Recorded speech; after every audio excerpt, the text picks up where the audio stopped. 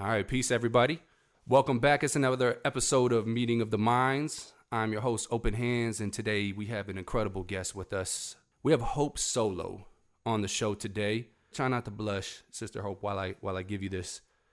But we have two very different levels of amazing on this show. And Hope, we got a saying within the community. We like to give our heroes their roses while they could still smell them. And part of what's really been a pleasure about the show is we've been able to get perspectives and different ideas and knowledge and wisdom from some really incredible people, and B, we've also had the opportunity to honor some of the heroes in the world, you know. And while we're speaking to a guest today whose fame has come from athletics, there's also been this enormous component that's come from being a revolutionary and working to change the world.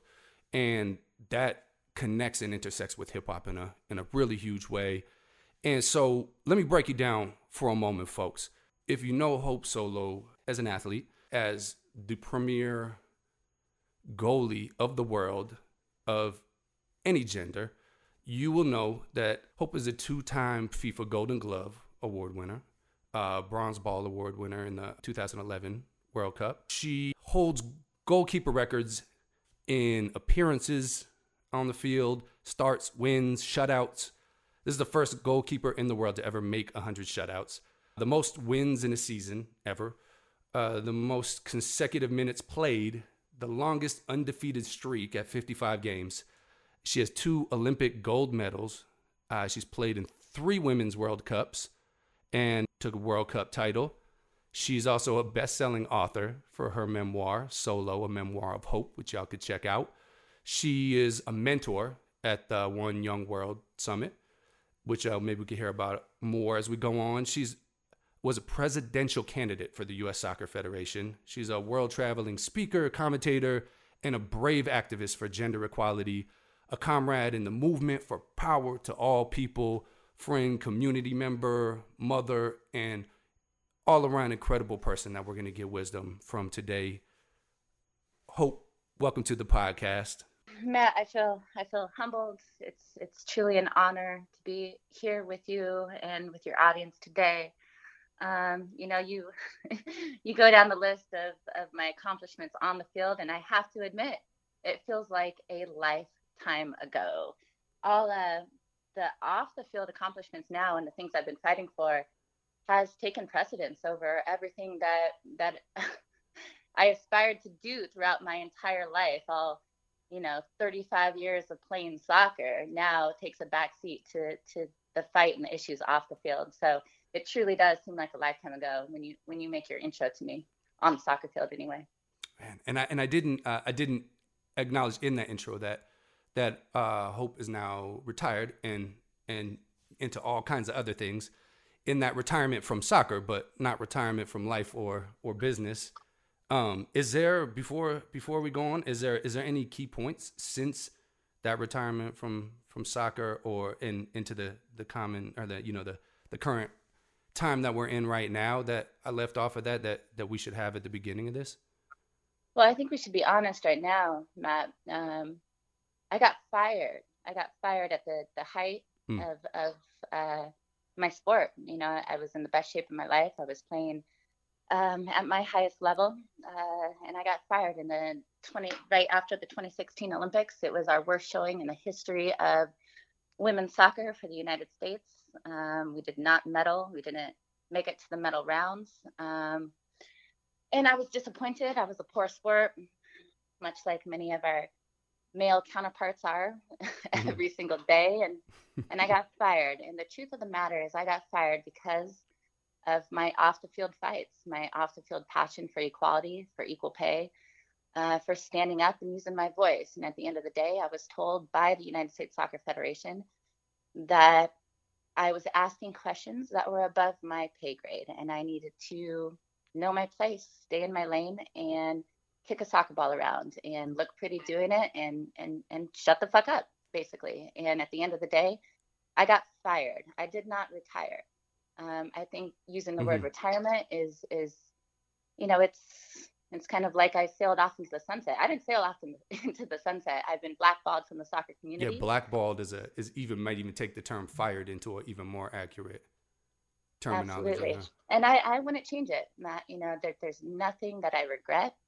Um, and I think where you were headed with this particular question is that my passion for soccer actually shifted. My passion for fighting for equality became more important in my life than winning gold medals, than winning accolades, than playing for my country. At the end of the day, I accomplished everything I wanted to personally accomplish on the field, being a part of 4 Olympic Games and 3 World Cups.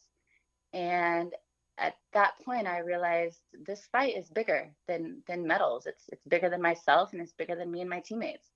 And we took that fight to a completely different level. And I got put down because of this fight. But trust me, and as you'll see today, I was never silenced.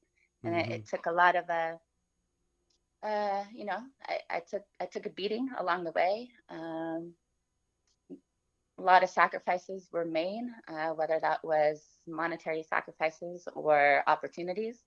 But looking back, there's nothing I would change, because I know I'm on the right side of history, continuing this fight for future generations. And hopefully we can get into those details, because this fight, it does cross so many different genres, whether it's the hip hop genre, whether it's sports genre. There's so many similarities when we fight for equality that changes the world, not just here in America, but globally. Yeah. And we're changing the world, obviously, for the betterment of the future generations. So I'm in a good place. It hasn't been easy. I felt all alone at times, on an island all by myself. I've had many tears, it's been tough. It's been a struggle, but I do know that nothing is worthwhile if it's not worth the struggle. Mm-hmm. Struggle is the word, right? Yeah, and that's one of the beautiful things about this conversation that we're opening up to is, struggle has a couple different connotations to it, right? Like there's that struggle is work, it's effort, right? And it's strain, and on its surface, struggle is one of those words where it sounds less than desirable, but this is one of like those intersections, right, where hip hop has this premise of struggle, as does women fighting for equality, as does people suffering from classism or racism or all of these different factors where we know this is not a world that's complete or the way that it should be or can be, in which case struggle takes a very honored position, right, in our vocabularies. And when we say the struggle, we mean we're working for something bigger than ourselves, which is dope. And on that note, before we're going to break this down into a lot of its different parts, but before we kind of like leave this introduction of that idea of getting blackballed for standing for what you believe in and for fighting for it, I've kind of like I've told this story to different people in different ways, because I feel like it's really an incredible expose of like what the real nature of sports is, what the real nature of gender bias and sexism in the world and a lot of other things, and what it means when you stand up for yourself against a massive power like U.S. soccer or soccer in the world. Can you break down just a little bit more, help me tell this story better, of the timing of when they fired you? So, and also for the world, like your comment was, this was after a game you were playing. Was it Sweden? Was that the game when this happened? Yeah. We got knocked out in the quarterfinals against Sweden in the 2016 Olympics. It was our worst showing in the history of the sport for the women's side of U.S. soccer. Mm-hmm. We're always expected to win gold. At the very least, we're expected to be on the podium. Mm-hmm. And after winning the 2015 World Cup, which that in itself was kind of the epitome of everything that I set out to do, was to win a World Cup. I could not walk away from the game. I can imagine walking away from the game without having that World Cup trophy. So for me, 2015 and everything that entailed through personal struggles, winning that 2015 World Cup was truly the epitome of what I set out to do. The 2016 Olympics, a few less than a year later, I think it was 10 months later, 9 or 10 months later, our team wasn't ready. We weren't prepared. We were still living off the high of the World Cup. We won the World Cup. We filed our complaint for equal pay with the EEOC, which is the Equal Employment Opportunity Commission, which actually is the very first step one has to make before actually having a federal lawsuit for equal pay. You can't just sue your employer as much as you think we can all just, if we have enough money, you can just slap a lawsuit on somebody. That's not how it works when it comes to equal pay. Equal pay you have to have permission by the EEOC, the Equal Employment Opportunity Commission, which is a governmental agency in the United States. So we filed with the EEOC our complaint. And who is we?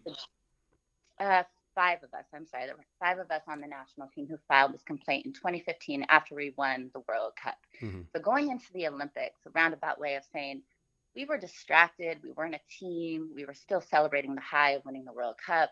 We go into the 2016 Olympics. We were ill prepared. The coaching staff was ill prepared. I'm not surprised that we didn't medal.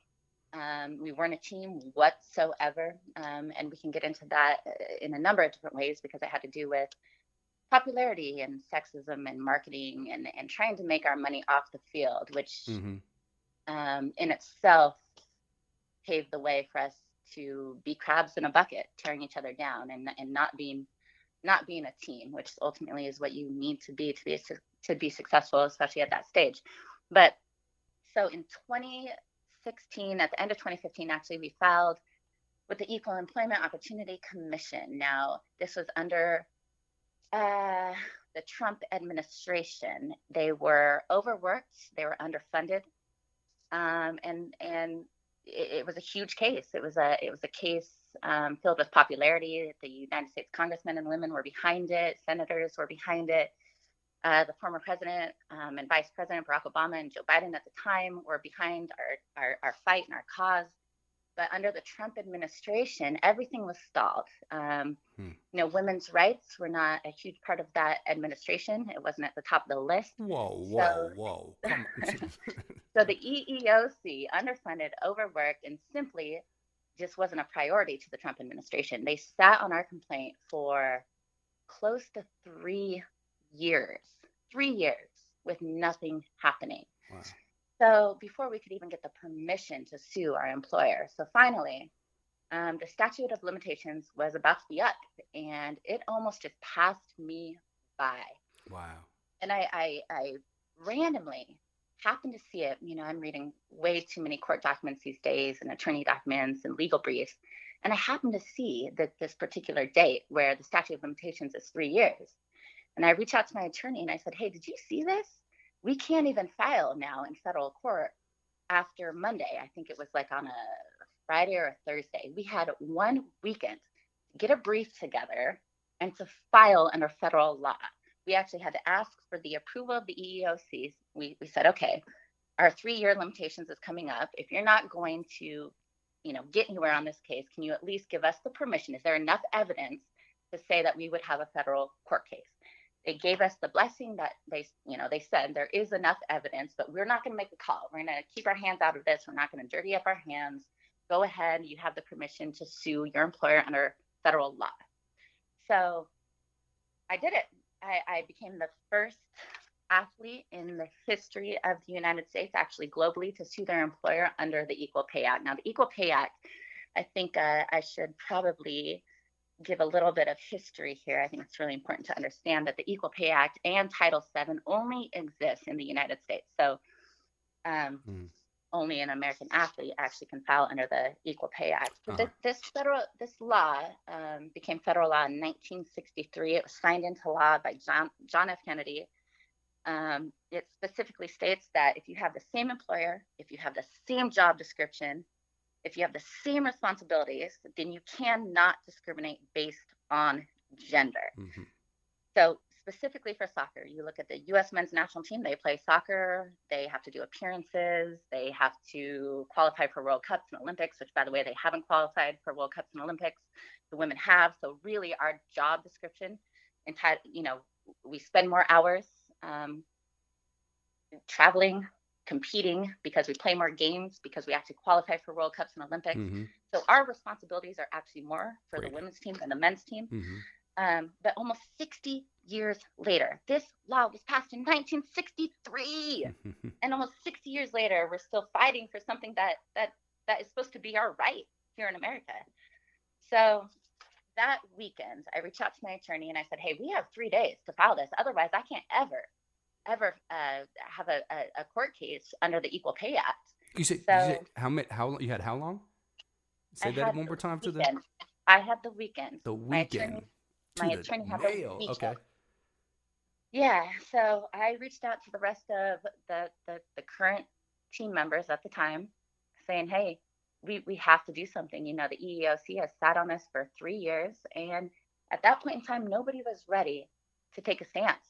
Nobody was ready. And I'll never forget the day where we looked at one another in each other's eyes and we said, hey, do we understand what it's going to take to fight for future generations, for equal pay, for equal treatment, for Title VII, for travel? Do we understand the sacrifices that we have to make? We might lose health insurance. We might not play matches because U.S. Soccer won't schedule those matches because they don't want to pay us for those matches. So we might not play matches for a year.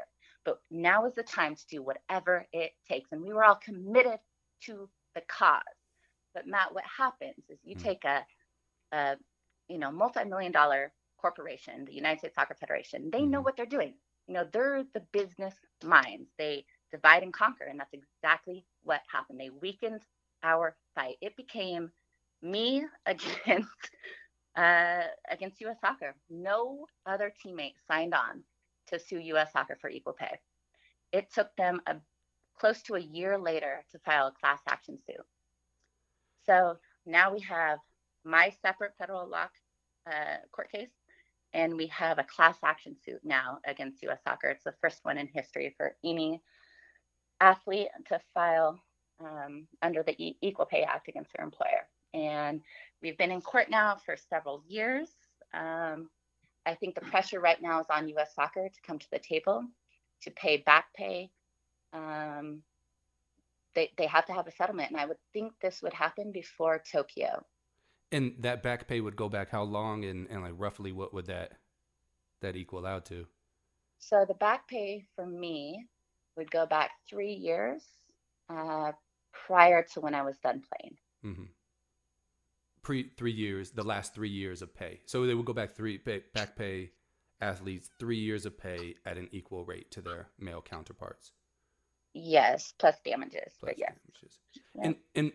And just for full understanding, what point of this process were you at when the comment about Sweden came and you were blackballed from the sport? What point in the process? So we had already filed our complaint with the EEOC. Going into the Olympics, U.S. Soccer had asked every Olympic player who made the roster, so all 18 of us, to come up with an anime, a cartoon, telling their story, whatever that story was, about what was important to them in their life. And they had these beautiful artists come make these animes. And we asked, who is sponsoring these animes? Who is getting money from these animes? And U.S. Soccer told us, oh, no, these are purely for the fans. We're going to put them on our website, and it's purely for the fans. So when I got the final cut, the final piece, and I was supposed to approve it, I saw all of the advertisements on the piece. And I said, what the heck is going on right now? Obviously, somebody's making a lot of money from these anime videos, and they're selling them and they're marketing them, and we're not seeing a dime from it. So they're using our name, our likeness. They sold it to different companies, and they made millions off of these animes. And I found it out right before the Olympics, right before we got on the plane to go to Rio. And I reached out, and that's when they said, hope you're barking up the wrong tree. I found out that they were making millions off of our name and likeness, and they lied to us about it. And you're barking up the wrong tree by trying to capitalize or have a piece of somebody else capitalizing on your own image, voice, ideas. Absolutely. And I knew at that point that my time was limited with U.S. Soccer. I knew I knew they were looking for an excuse. Best goalkeeper in the history of the game, on the top of my game, but it doesn't matter because they want to make an example. You better conform. You better fit into our little bubble. You better walk the walk and talk the talk that we want you to walk and talk. Otherwise, you're not part of the system anymore. And that was it. And they used me. They fired me, and it scared the rest of my teammates to continue to try to negotiate a new collective bargaining agreement, a new contract. It was worse than the previous years. They divided and they conquered us, and that's where we're at today. And before we leave this piece, to take a little step back, what in exactly where you're at now, what's the next thing that's coming up that we're looking out for, that we should be watching to see how this results? So there's so much. So that's the Equal Pay Act, and that's Title VII. Now, as an NGB, a national governing body that's what U.S. Soccer is. They're an NGB, a national governing body. So that's like any Olympic sport. So you have USA Swimming, you have USA Gymnastics, you have USA Basketball. All of them are NGBs. To be an NGB, you have to be a nonprofit. You have to put money back into the sport, not just professionals, but back into the youth, back into adult soccer, back into Paralympians, back into the USA Deaf Team. You put the money to all constituents of that particular sport. And U.S. soccer has become a very rich white kid sport here in America. And the money goes upwards to U.S. soccer. So U.S. soccer is actually getting money from the thousands and thousands of soccer players, youth soccer players here in America. They then take that money and it goes into the professional men's leagues. So there's conflict of interest. There's a lack of transparency as a nonprofit, as an Olympic sport, as an NGB. So there's a lot of issues, not just with equal pay and Title VII. There's a lot of other governance issues that we're dealing with right now. And I have a complaint right now with the USOC, the United States Olympic Committee. It's actually the USOPC, the United States Olympic and Paralympic Committee.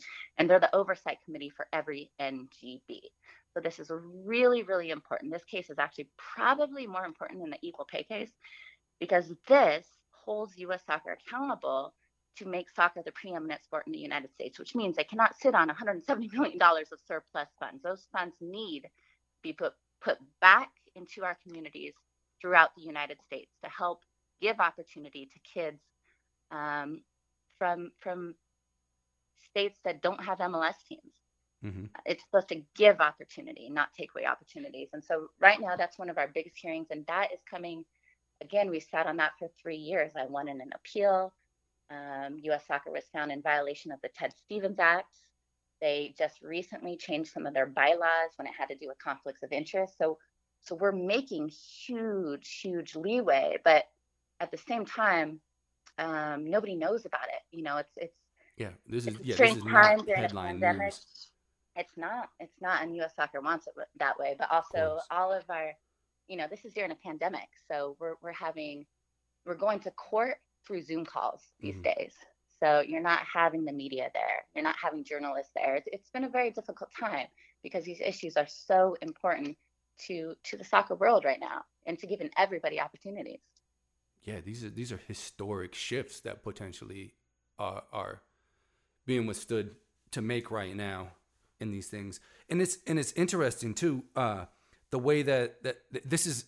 So, one of the things that we've been really digging into over the course of these few episodes of this podcast has been breaking becoming an Olympic sport.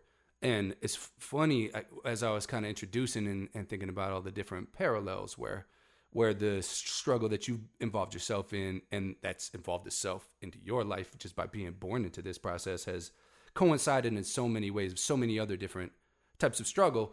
And then again, hip hop offers this unique perspective of being new in so many different ways, right? So now we have in listening to that storyline of the way that soccer, football has grown and evolved, particularly within the United States, and some of the factors that, he said, make this thing a rich white kid sport. And when it's the most universal sport theoretically that we have out here. And then you have this thing like breaking, where it's something that came from low income communities and made and created something amazing. And now part of this big worry is, as it enters into this arena, same as soccer, that what that result might be, especially in terms of, economic mobility and the ability to play competitively. Which, interestingly, like in breaking, you have you needed some cardboard or a little piece of used linoleum on the block, and cats would get down and do this incredible thing. In terms of that larger question, of how economics factor into athletes progressing in their sport, I know you have a lot of experience with that and have made that a platform too, in other ways in your presidential bid and in other parts of your life. Can you kind of like break down a little bit of how that happens and like what kind of things should we be looking out for? Is like, how does the economic position that you come from, being in a privileged place, how does that translate into, rising the ranks of the sport to an Olympic level or whatever larger level that is?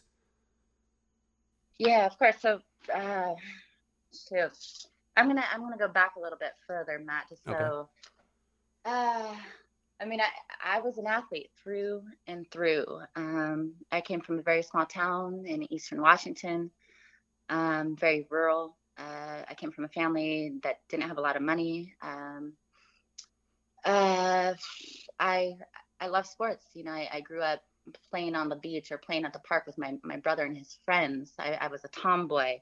I loved it. I was a naive little kid who just loved sports. I had a one-track mind. My passion became actually my dream. My passion for soccer, it kept me going. It was my one focus was to be the best. I had no constraints on me as a young girl mentally. I had no constraints. I had great role models in my mother and my grandmother as well, very strong women around me. But I was naive. Let's be honest. I was naive. I didn't realize societal's attempts to restrain me, probably not until college, when I was 18 years old. My innocence was then stripped. And that is a little bit of a funny story, and it has to do with my husband in college, who was a big name, as you know, Matt, but was a big name football player. But I'll never forget when I went to my first college party and we had a game, like a preseason game the next morning, or maybe it was workout, like 6 a.m. workouts. But either way, we had to be fresh and we had to be ready to compete and perform. And I was focused. I was a Division I college athlete. I wanted to be successful. I was playing on the youth national teams at that time, even on the full U.S. team. I was a very focused collegiate athlete. And I go to my first party, and there was probably 5 or 6 of us on the soccer team who was leaving a football party. And we had some jocks come up to us, and they're like, where the hell are you going? Why are you guys leaving so early? And I remember speaking up, and I was like, we have a game. I think it was a game, because I recall saying it. We have a game tomorrow. And I'll never forget this guy by the name of Spencer Morona, football player at the University of Washington, said, he said, nobody gives a shit. Nobody cares about girl sports. Nobody cares. We're the moneymakers at this university. The only sport anybody ever cares about is football. And I just remember being like, oh man, it was my dream to be a Division I athlete. I always thought I would just be respected when I got there. And I was naive, and then all of a sudden my bubble was burst, and it was like, ah, shit, I'm really just a girl athlete, still trying to pave my own path and demand respect. And that was heartbreaking. It was a dose of reality for me. And I'll never forget my now husband, who at that time I barely knew in college. He pulled Spencer Morona back, and he's like, man, show some respect. What are you going to do? Fight a bunch of girls? Like, what are you doing right now? And it was just a bad look. It was a bad look. But you run into these type of men. To this day, this is a part of, male chauvinism is a part of every fabric of society. But I didn't really see it until I was 18 years old. And I do appreciate my naive childhood that I had in the first 2 decades of my life. But anyway, so going on, that's kind of the long way to get to your question. I'm sorry, Ma. Yeah, no, that's okay. But I do, if you don't mind, I'm going to cut you off, but I do think that there's kind of like a really powerful thing in there too. And this is, we're both parents, and you're constantly kind of like looking at these things that strengthen, a lot of this just comes back to, that's our future, right?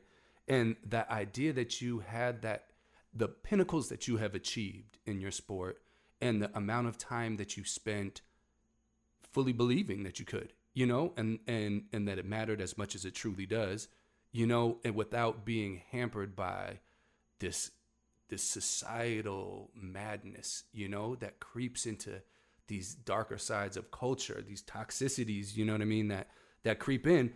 And I think it says a lot, speaking about our children, and all of those different places where society has this sick perception, like the perception that women's sports wouldn't matter or are less impactful or whatever. But that idea is, and that space that you spent not being hampered by that, by seeing other people, that the foolish belief of that in other people's eyes, and the benefit that might have had to your life is, I think, worth taking a little moment for. And also, where is Spencer Morona now? As that guy, has he made any World Cups, I'm not Super Bowls? entirely sure, other than he's not invited at many, he's not EDUB has parties anymore. He's not coming to the barbecue. Union. Yeah. or the Super Bowl party. Yeah, shoot. Right. I don't think he's changed much, to be honest. But I do have to say, I already said this, but small ass town, single mom, but I was a have-not, but credit to my mom and credit to my grandparents. I didn't know that. And, I was, I was probably the best athlete at that time at the university. I was representing our country at the highest level, and I was a female athlete, and he might have disrespected me, but not every male athlete at our university, including my now husband, disrespected me. I was uplifted by a lot of fellow male athletes. Mm-hmm. And I think that's really important in this discussion, because I think, we as women, I think we have a lot of blame when it comes to why we are sexualized, objectified, maybe not treated as that hardcore athlete that we want to be known as. And that's a deeper issue. I mean, there's a lot of variables involved with that. But I think one of the most important things is to make sure that we have strong males side by side with us, mm-hmm. recognizing our talent, recognizing our strength, and recognizing what we bring to this world and to future generations. That's a huge part of this. And to think back about, this guy named Spencer Morona, he was probably 20 years old. I'm not saying he's changed much, but there were also 18, 19, 20-year-olds who saw and respected young female athletes at that point in time. So, mm-hmm. I mean, that's a huge part of this discussion, is to make sure that we have counterparts, our male counterparts, who are fighting this good fight alongside of us. Yeah, and that goes into, like, I kind of had this idea to bring this up later too, but this kind of goes directly to that question, because we've been having in the hip hop world, there's been a series of different individuals that have been getting called out lately, particularly in the breaking community, for this kind of toxic behavior, and like, me and some other brothers and sisters, as we're having this conversation, have been discussing this. And I think back, like, on my upbringing, and how many moments there have been when I look back on it now, I'm like, that was sick, and like just the different ways of regarding, of men regarding women, or the way that sex is dealt with, or like a man's needs and wants over whatever it is. There's all these different kind of like toxic behaviors that often come out in very damaging ways, sometimes physical, sometimes other, but like really throw a wrench in our attempts to try to make a better world out of this place, a more equitable world, a fairer and more just world. And a part of the idea in the conversation is like, how do we denormalize this? Like, how do we take some of those moments that was just like, was nothing for men to say this certain comment, you know what I mean? Or to act a certain way, or to or to like, treat a woman or someone else in this particular way. And it just like, I can think back to times when I look at it now, it makes me cringe. But at the time, like, I didn't even barely notice it as much, because it was just so normal. And I think we're starting to wake up to this a little bit more as, as a culture and as a people. But part of the idea is like, what do we do? A big part of it is like, what do the men, what kind of actions can we take? But I guess all of us together is like, how do we denormalize this? How do we break these norms that are so set in, where dude like Spencer didn't even think, like he thought that was something all right to say. And God bless, there was another man standing nearby. It was his counterpart that was able to contradict that, impose another, there's another normal besides this kind of sick behavior. But like, what have you experienced in like that process of kind of like breaking those things apart, facing those things, and what advice do you have for us brothers that are really trying to take that apart within our collective cultures? I think that we can't blame men, Matt. They're not the only ones responsible. I think about this a lot. It's a balancing act as a female athlete. I've walked that livelihood on. Compared to a male athlete, I don't make as much money on the field. For my talents, for my successes on the field, for my breaking world records, I don't fucking make as much money to my male counterparts who aren't even recognizable on the international level. Even when you're bringing in more money for and I'm your employers. In, not just me personally, but my female teammates are bringing in more money to the federation. And that's a whole nother issue, but we bring in more money through advertisements, through winning, through that depends, not ticket sales, but through viewership. Yes, on the major networks, yes, but not through ticket sales. And ticket sales has to do with because U.S. Soccer only opens the bottom half of football stadiums for us. They won't sell the entire stadium, and that's another process they use to keep us where we should be, which is under the men. The men can sell at a stadium at, let's say, oh shit, you know what? You guys, I moved to North Carolina. I'm forgetting the name of Quest Field. I'm still going to go to Quest. What is it called? Seahawks Stadium. Oh my gosh. Shows you that I'm an East Coaster now. Anyways, oh, wow. or I'm just an old school Washingtonian, Quest Field. So anyways, right. Seahawks Stadium.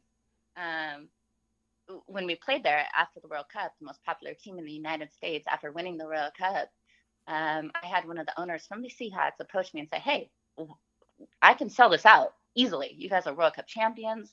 Let's open. You need to tell U.S. Soccer to open the entire stadium, the upper levels as well. And U.S. Soccer said, nah, we're good with selling 22,000 tickets. We're good. We don't need to sell 50,000 or 60,000. We're good with 22,000 because we break even. And therefore, the women can no longer say that they sell more tickets than the men. So that's a completely different issue. It's almost self-defeating, right? Like it is. Throwing money away in order to maintain this kind of like hierarchy or structure. Control. Absolutely. But where I was going with what men can do, I can't put the blame on men's shoulders because, when it comes to us as women, we have to take a stance. And I've seen us break a number of times.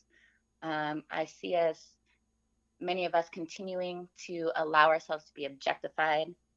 I had to rely on my own, or we as women athletes have to rely on our own marketability to get more money off the field. So, I had a great career, but it's still, 20 years. That's it.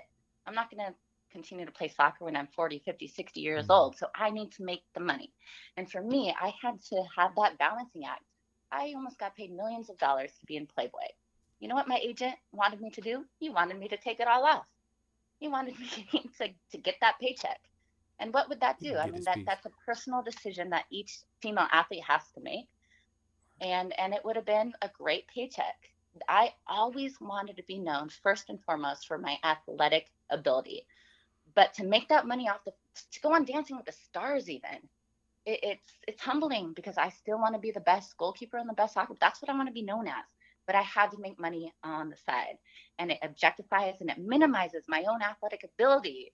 And most times women are actually the problem because we we don't know when to say no, or we need some extra money, or we're not just getting paid and respected because of our athletic talent. So I hate to quote Game of Thrones, but the wheel keeps turning and sex always sells, So female Yeah, athletes will always be marginalized and objectified, and somehow we must break the wheel.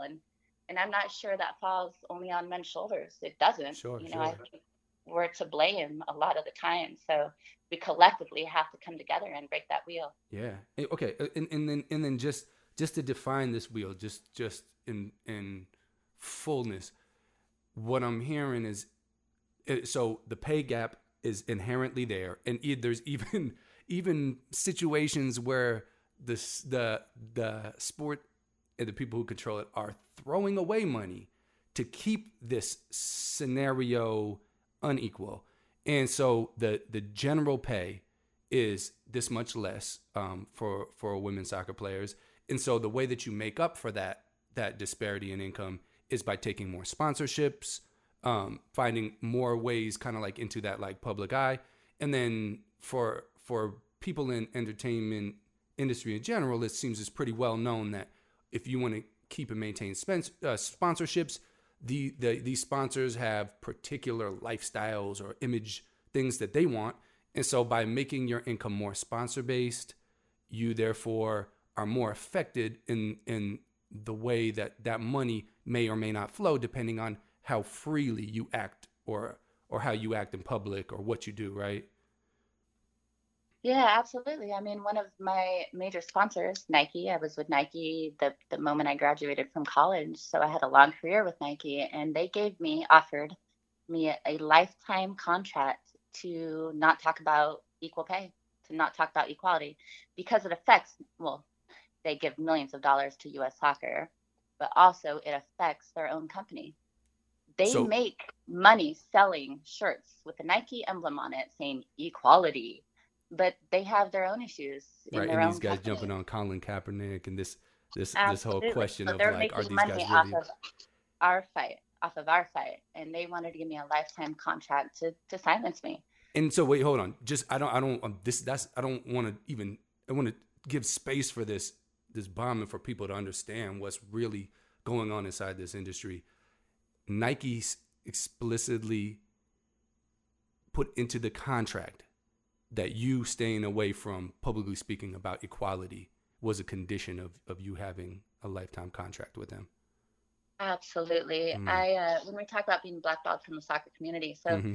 I'm one of the best commentators, one of the most intellectual minds when it comes to soccer on the field, reading the game, defensively, offensively, even playing out of the back, distributing the ball through the midfield.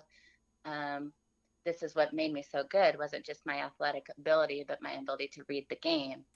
And I now find work as a commentator overseas through BBC, not through Fox, not through ESPN, not through CBS, even not through any American channels, because they're working with the United States Soccer Federation, and Mm. USSF actually has a say in what commentators does their games.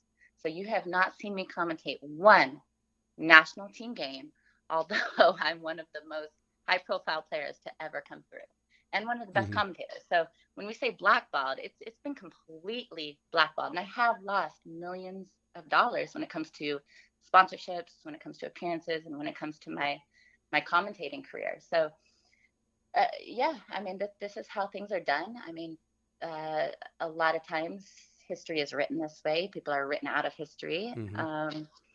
And I'm no fool to that. I'm in this fight wholeheartedly. I'm in the fight for the right reasons, and I think U.S. Soccer has finally realized that there's no amount of pay that can keep me quiet. That ultimately uh, I'm not in anybody's pockets. You can't pay me off. They're going to have to deal with me at some point or another, and that's what we're seeing right now. We're seeing settlements. We're seeing U.S. Soccer come to the table. We're seeing the current president, Joe Biden, coming out saying, U.S. soccer, you better deal with this because you're not going to get government funding anymore. Oh, So I've really? seen this out now for quite some time. And I do still have faith. I think there's been a number of times throughout this process where I could have lost faith. It's been heart-wrenching at times. Yeah. I felt on an island all by myself at times. It's been tough, but I still hold out hope. I really do, because I know I'm on the right side of history. The federal laws, 60 years ago that were passed, they stand by me, or I stand by them. And at some point, there's going to be a reckoning. And what you're seeing right now is you're seeing a reckoning in a number of different ways, whether it's major names being brought down in Hollywood for behavior. You feel it. There's this unsettling feeling in our society where there is a wake-up call and there is a reckoning. So I actually do hold out hope. Sometimes my husband asks me, how the hell are you still doing this? It's exhausting. Yeah. But I feel good. We have twin babies now. They just turned a year old. Congratulations. And it only motivates me more to continue to fight for the future generations. I can look at myself in the mirror. Yeah. Yeah. And it's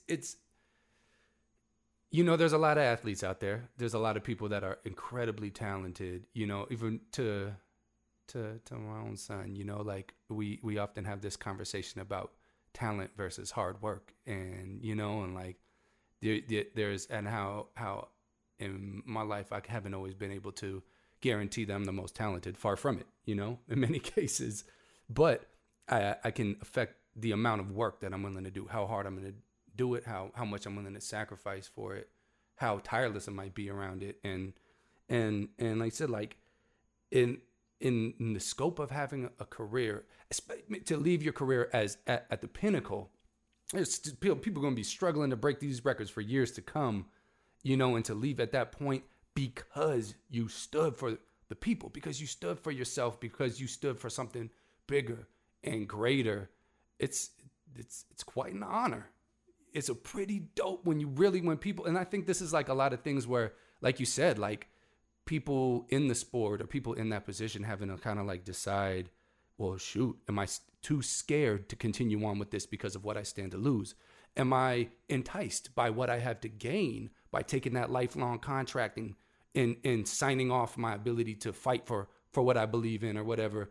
And, like for someone who wasn't scared out of it or enticed into signing that blood deal or whatever it is, and gave up on those things, you dominated the sport and you left with as a champ for the people. And I think if more people kind of like looked at it like that with the honor that it deserves, like rather than just, like you said, like fading out gracefully and walking into the sunset, retiring, or doing a Mike Tyson and coming back and getting punched a few more times or whatever, that's Huey Newton said revolutionary suicide, right? Like if they're breaking us down at every turn that they can and trying to push us into this kind of self-destruction, why not do it for the revolution? And I think that's an incredible honor. And for me, when I look at that story, I see a hero far greater than fading off into the sunset, and letting the sport just be the sport, as incredible and talented as that may be. And I think that, like you said, like breaking these norms, that's a huge piece in like how we can kind of reconstruct our collective cultures into the way we look at what it means to be successful in athletics or any arena, right? I think what's important though, Matt, is I never played soccer to make some political statement. I think I'm not huge, obviously, in the hip hop culture, but for me, hip hop in itself is a political statement.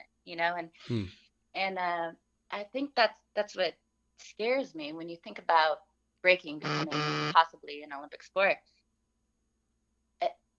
Governance, wouldn't governance kill kind of that spirit, the spirit of, I don't know, of standing up against freedom, the norms, and it's something to think about. It almost makes me sad because when I think about not that I know much about breaking, but it seems like a sense of freedom, not being a part of social norms. It's almost rebellious, not quantifiable. And when you talk about being an Olympic sport, you're talking about fitting into a mold, being silenced, playing a part of the system that they want you to play, being governed inside and out. And to me, that goes against what I would see as hip hop culture. But at the same time, when you look at the opportunities that it can provide, financially and otherwise, for the youth throughout America and in different neighborhoods throughout America, I think that's where you see the true potential of finding governance in that particular sport. So which I wouldn't call it a sport, honestly. Would you? Yeah. So that's always that's every time we talk about this, we got to break that down. It's an art form. And how would you define sport? I mean, for me, sport is the essence of competition. Period. Competition. So I mean, why don't you tell me, Matt, what makes breaking a sport? Well, in the aspect of competition, and I haven't really sat on I feel like breaking a sport or not kind of is a choice, right? Like inherently it may not be either or, but so competition is definitely a core element, right, of breaking. Since its inception, it has been a competitive art form, right? So that's definitely inside of there. There's it's obviously it's highly athletic, right? And there is sets of criteria, some of them more or less tangible. And I think that's one of the governance questions, right, too, is will the way that when it comes down to everything, kind of the dust settles and there's an agreement on what the criteria for scoring breaking in the Olympics will be, will that then kind of become the controlling factor? And we were saying, as we're kind of chatting as we're getting started in here, how Ken Swift was kind of saying how that he's not liking coming in to judge these competitions and then he's handed an iPad where you kind of just check boxes. There's something intangible to it too. There's something in the musicality. So I completely feel you. There's something in it that's so much an art form that it's scary to think about boxing that into any stringent criteria, right? And then I also think that goes back to the points you were saying before too of, so if there's a double-edged sword, right? Like if one of the biggest advantages to this is it's offering new economic opportunities, right? If some young B girl or B boy in their community that's their record shop in the rec center or whatever, just come in, you could come out of that and potentially be an Olympic athlete on a world stage and make all the money that comes along with that, right? And then you've broken down the way that being in a sponsor-based art form, and I would be willing to wager that sponsorship will be way more, you'll make way more money off of sponsorship than any type of salary or Olympic fee that you get paid or anything like that. And then there's the criteria of how the like you said with soccer, it's now feeling like a rich white kid's sport, and who has the advantages to go through that system, right? And so yeah, those are some of the big worries about what's really going to happen from this, and I think you're breaking down some of that before you even touched on breaking some of the biggest concerns. And maybe it would be really good to get a perspective from you on going back to that and the idea of money moving throughout this, and the sponsorship question, and the fees and the salaries, and then that kind of the way that privilege factors into it.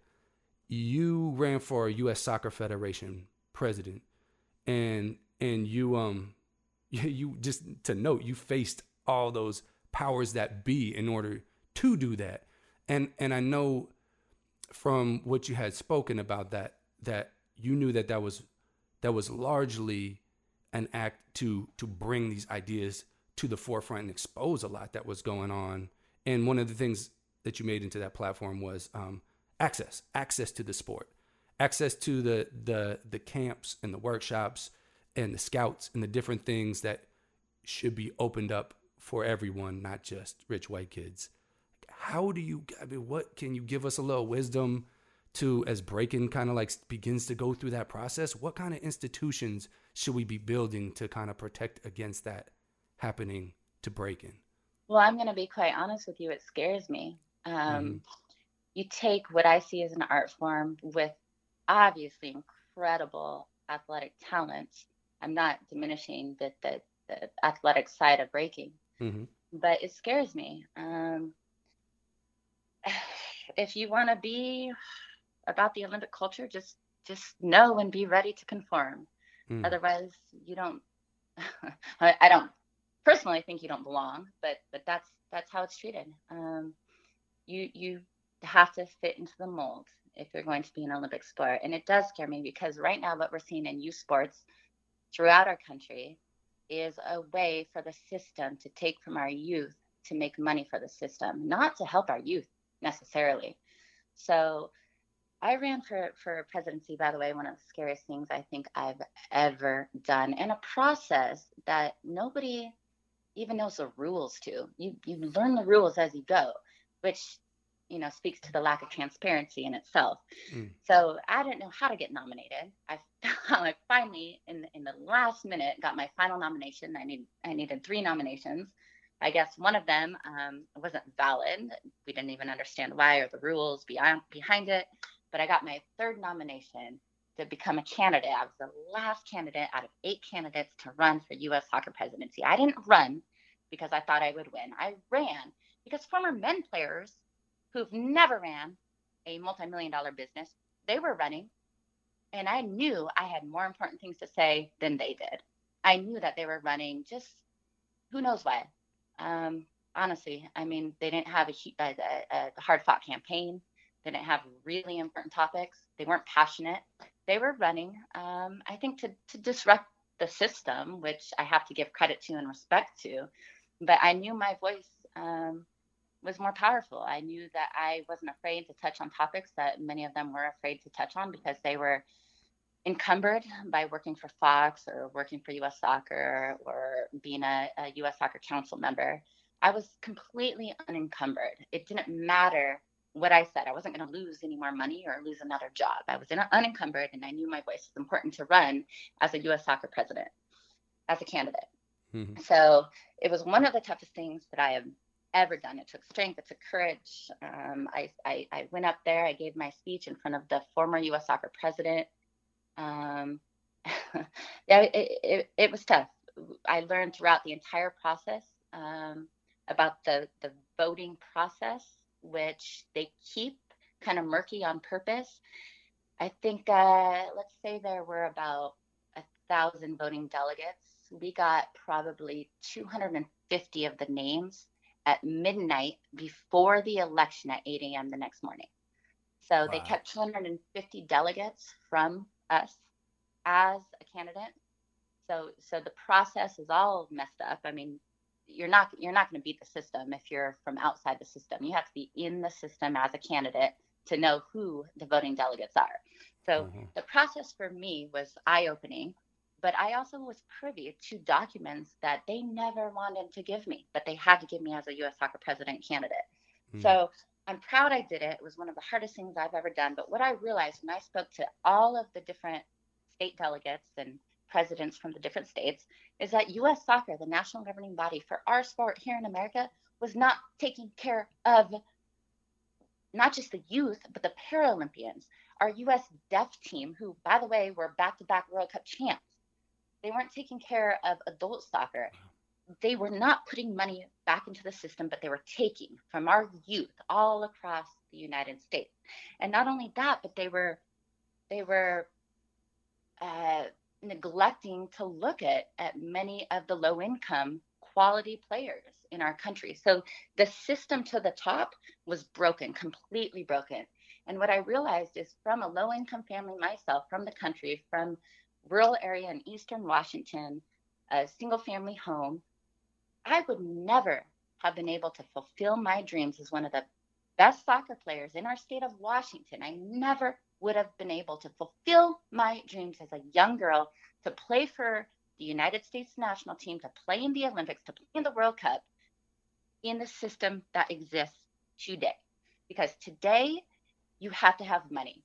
You have to come from an affluent family to even be successful in the sport here in America. And I'm afraid that under governance with breaking, it's going to become the same way. And what we want to see is we want to give kids and youth so many opportunities to perhaps just, I don't know, be influenced by coaches and great teachers, be around other kids who share a passion for breaking or a passion for that particular sport. You want to see them have hope to rise to the next level and to get to that next competition. But in right now, what's happening in soccer in America, not just soccer, but because youth sports has become a business, it's become profitable in the United States, it's a way to make money for bigger organizations, it's been monetized. And what we're seeing now is we're alienating so many different communities. So right now, breaking is this beautiful, artistic, competitive sport that can inspire young kids. But what happens when we give that sport up to this governing body that wants to make money from the same youth who wants to find possibly a way out, or into wants making to find money or breaking out of their economic position? Yeah, it scares me. It really does, because right now youth sports, not just soccer, is being taken advantage of to put money in the pockets of the system. And a lot of people have been trying to break it. I'm trying to break it with my lawsuit and my complaint with the United States Olympic Committee. But that's where youth soccer, not youth soccer, but that's where youth sports has gone here in America. It's monetized.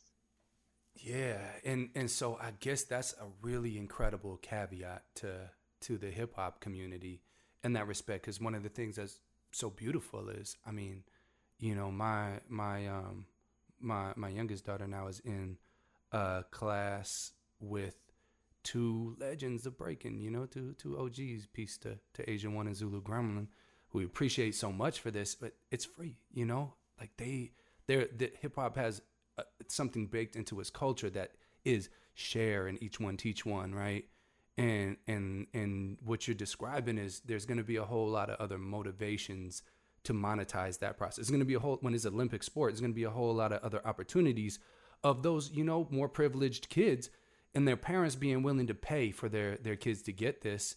And it seems like one of the things that we can really consider to protect ourselves against that is to continue to have this, and we want our elders and our OGs to get paid for teaching and doing this and make this all a viable thing for everybody too. But yeah, that this free class is, we don't have a big budget, speaking personally, for a lot of these kind of like extracurriculars, and we try to put as much as we possibly can into our kids and their passions. And I know there's folks out there that got less than us, and they get left out of this process if we don't continue to stay on this, on this each one teach one and offering these aspects of practice and training and learning about the culture and its art forms like breaking, at a way that all of our communities can afford. We boil down what you just said. That's an incredible warning to our community. Yeah. Absolutely. And keep in mind the rest of the world, when it comes to youth sports, especially youth soccer, which is obviously the sport, the global sport of the world, the beautiful game. It's the most played sport around the world. This only happens here in America. The system is upside down. We look at it as the inverted triangle. You're taking money from the bottom and it's funneling its way up to the top, that top being U.S. Soccer Federation. Mm-hmm. The rest of the world, you take any country, you take Brazil, you take Germany, you take any country when it comes to being competitive with soccer, even non-competitive, honestly, even Iceland. It's an inverted triangle. They take the money from the federation and it gets funneled down to the youth. The bottom part of that pyramid or that triangle is the youth system. You invest in the youth if you want to be one of the most competitive nations in any sport. It goes back to the youth. And I always, in every conversation I have, I always go back to LeBron James. How, if we're making youth soccer pay thousands of dollars a year, if we're making them pay, and we're only looking at those ones that can pay to play for our national team, we're only looking at those clubs and the MLS system, the feeder teams. We're only looking at the scouts for U.S. Soccer, only looking at those players who can afford to play. That doesn't mean they're the best players in the country. Mm-hmm. They're looking at the only ones who can afford to play. How in the hell are we going to find the LeBron James of soccer in Akron, Ohio? Because in our current system today, we never will. We're alienating too many talented kids. And it's coming out in how competitive our teams are. From what you're saying too, right? Like, well, of course. I mean, our men haven't qualified for the World Cup, let alone won one. Yeah. What a trip! When we speak about things that are backwards and the norms we got to break. I sound jaded here, Matt. I really do. I sound jaded, but I've been in the system my entire life. I was on the youth national team at the age of 12 years old. So I've been a part of the system, and I feel like I always wanted to buck against the system, but I wanted to win more, and I wanted to win medals, and I wanted to be the best.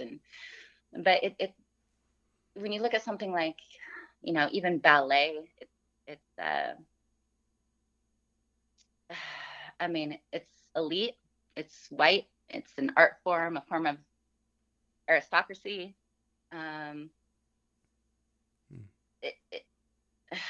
But it is an art form, I just, breaking to me is far from that. Even though it's an art form like ballet, it's far from the aristocracy, it's far from the politics as far as I know right now. And it's more freeform and loving. It's not about the rules and the boundaries, it's a form of rebellion.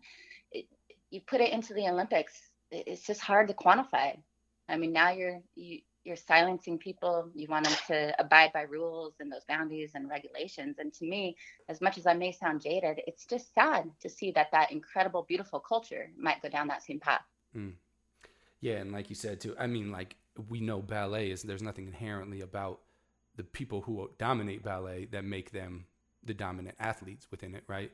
It's the system. It's the system that allows privilege to be the gateway, in and up that ladder. And yeah, that is terrifying to think of something that's been so hard fought, and so much blood, sweat, and tears has gone into building this up. And so many of the institutions too, that make the money flow around breaking, that make the publicity flow around it. So many of these institutions have been, like, when we talk about B-Boy Summit or Mighty Four or Freestyle, like, these are like the premier institutions around exposing this art form, and they're from the communities that the art form was created in, and that being at risk it's a scary thing. It is. So I got one for you, because it's all about bringing in money and opportunity for our youth. So why can't there be a system where you're not competing at the Olympics, but you're still bringing in the dough? I mean, at the end of the day, that's what we want to do. We want to create opportunities, financial and otherwise. So there's got to be another way, I would think. Conforming just seems like it would steal its soul. So you can build on a national level, but why does it have to be built on the Olympic level? I mean, that's something to think about. Yeah, it is. And that's words of wisdom for somebody who's been through those trenches too. So that said, I know I've kept you for a while here, and you got the babies, and life to go on about. Kind of like wrapping up at least this stage of the conversation, and maybe we may have to have more episodes coming in the future. And so much of this, so much of the uniqueness that somebody's been through, the experiences, and been to the levels that you've been to, competed on and succeeded on, and the things you've been faced with, that wisdom reaches and speaks to all of us. Kind of like, in closing of this, taking that back down to folks that might be listening to this, that like your average everyday Joe, that's kind of like, is driving in their car listening to this or whatever, that is not at that level of having that platform, but still feels the same way as we do in what we're discussing and what we need to change in this world. Do you got any advice, any jewels, anything practical that we could share to just, our average folks on the street, of how they can contribute to this process of fighting for an equitable and just world, in terms of gender equity or any of the other struggles that, your struggle has trickled out and into? Like, yeah, what do you say to that average person, Joe or Mary? It's whatever. tough. I ask myself all the time, what kind of advice can I give to help, with this fight that we're constantly battling and struggling with. I never have like a call to action, so to speak, X, Y, and Z, this is what you need to do. But I always tell people, you just can't consume, you can't, it's about empowerment. You can't consume, you can't partake in objectifying and sexualizing, whether you're a woman, whether you're a male. I mean, it's a part of our culture. It has been for some time, but we're seeing, I said there was a reckoning. We've seen it. We've seen it with Africa Bambaataa. We saw it with USA Gymnastics. People in the position of power that objectify and abuse women. This isn't a new concept by any means, but we need to stand against it. We need to not consume.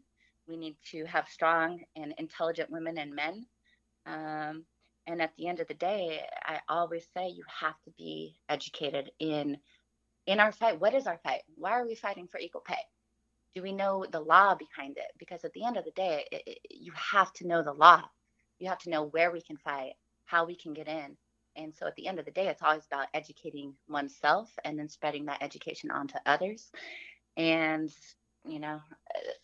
the last thing I'll say here is that silence never has changed the world in the past, and it's not going to change the world now. So talk, use your words, speak up, stand for something, but silence never changed the world. Can't be still on a moving train, huh? Yeah, amen. Thanks, sis. Yeah. Again, the story and the way that it goes down, like, I hope folks take this and see the pride that you like I said, here's your roses while you could smell them. You are a hero to our community and to communities around the world, and that standing for something is often dangerous, and that fight is often long and hard fought, and sometimes you don't even see the results till after your lifetime. But just know that we here at the Meeting of the Minds podcast and every folks that feel the same way as I do in this hip hop community, we stand with you. And that fist is pumping hard. Sister Hope Solo. Power to the people. I appreciate your love and support, and it's been an honor to have this Meeting of the Minds. You've pushed me to a different level. I haven't been a part of the hip hop world, but at the end of the day, it's the same hard fought battles that we all go up against when it comes to societal norms and societal issues. So equality, my fight against injustices and for equality is a fight that will always be a part of me, and I'm happy to share it with your world. So I'm honored that you guys welcomed me in. So thank you, Maddie B. Much love. Much love, sis. Power to the people. Power to the people. Yo. Well, folks, that was Hope Solo that we just had the blessing of spending our time with today. Arguably the greatest goalkeeper of all time in the sport of soccer, and a revolutionary in the fight for equal rights and equality in the world. You can find out more about her. She's got hopesolo.com you can go to. She has an autobiography, Solo, Memoir of Hope, and she's at Hope Solo on IG. And there's a lot of info in there. I'm sure some of y'all are Googling, trying to find out some more about some of the things that she dropped. Also, there were some interesting pieces about our conversation revolving around entering into the Olympics as an Olympic sport and what that's going to mean for the culture. We hope y'all join us for further discussions as we continue to break down some of this tough information, digest it, and see what's good with it. We'll be back with more, y'all. Peace and love.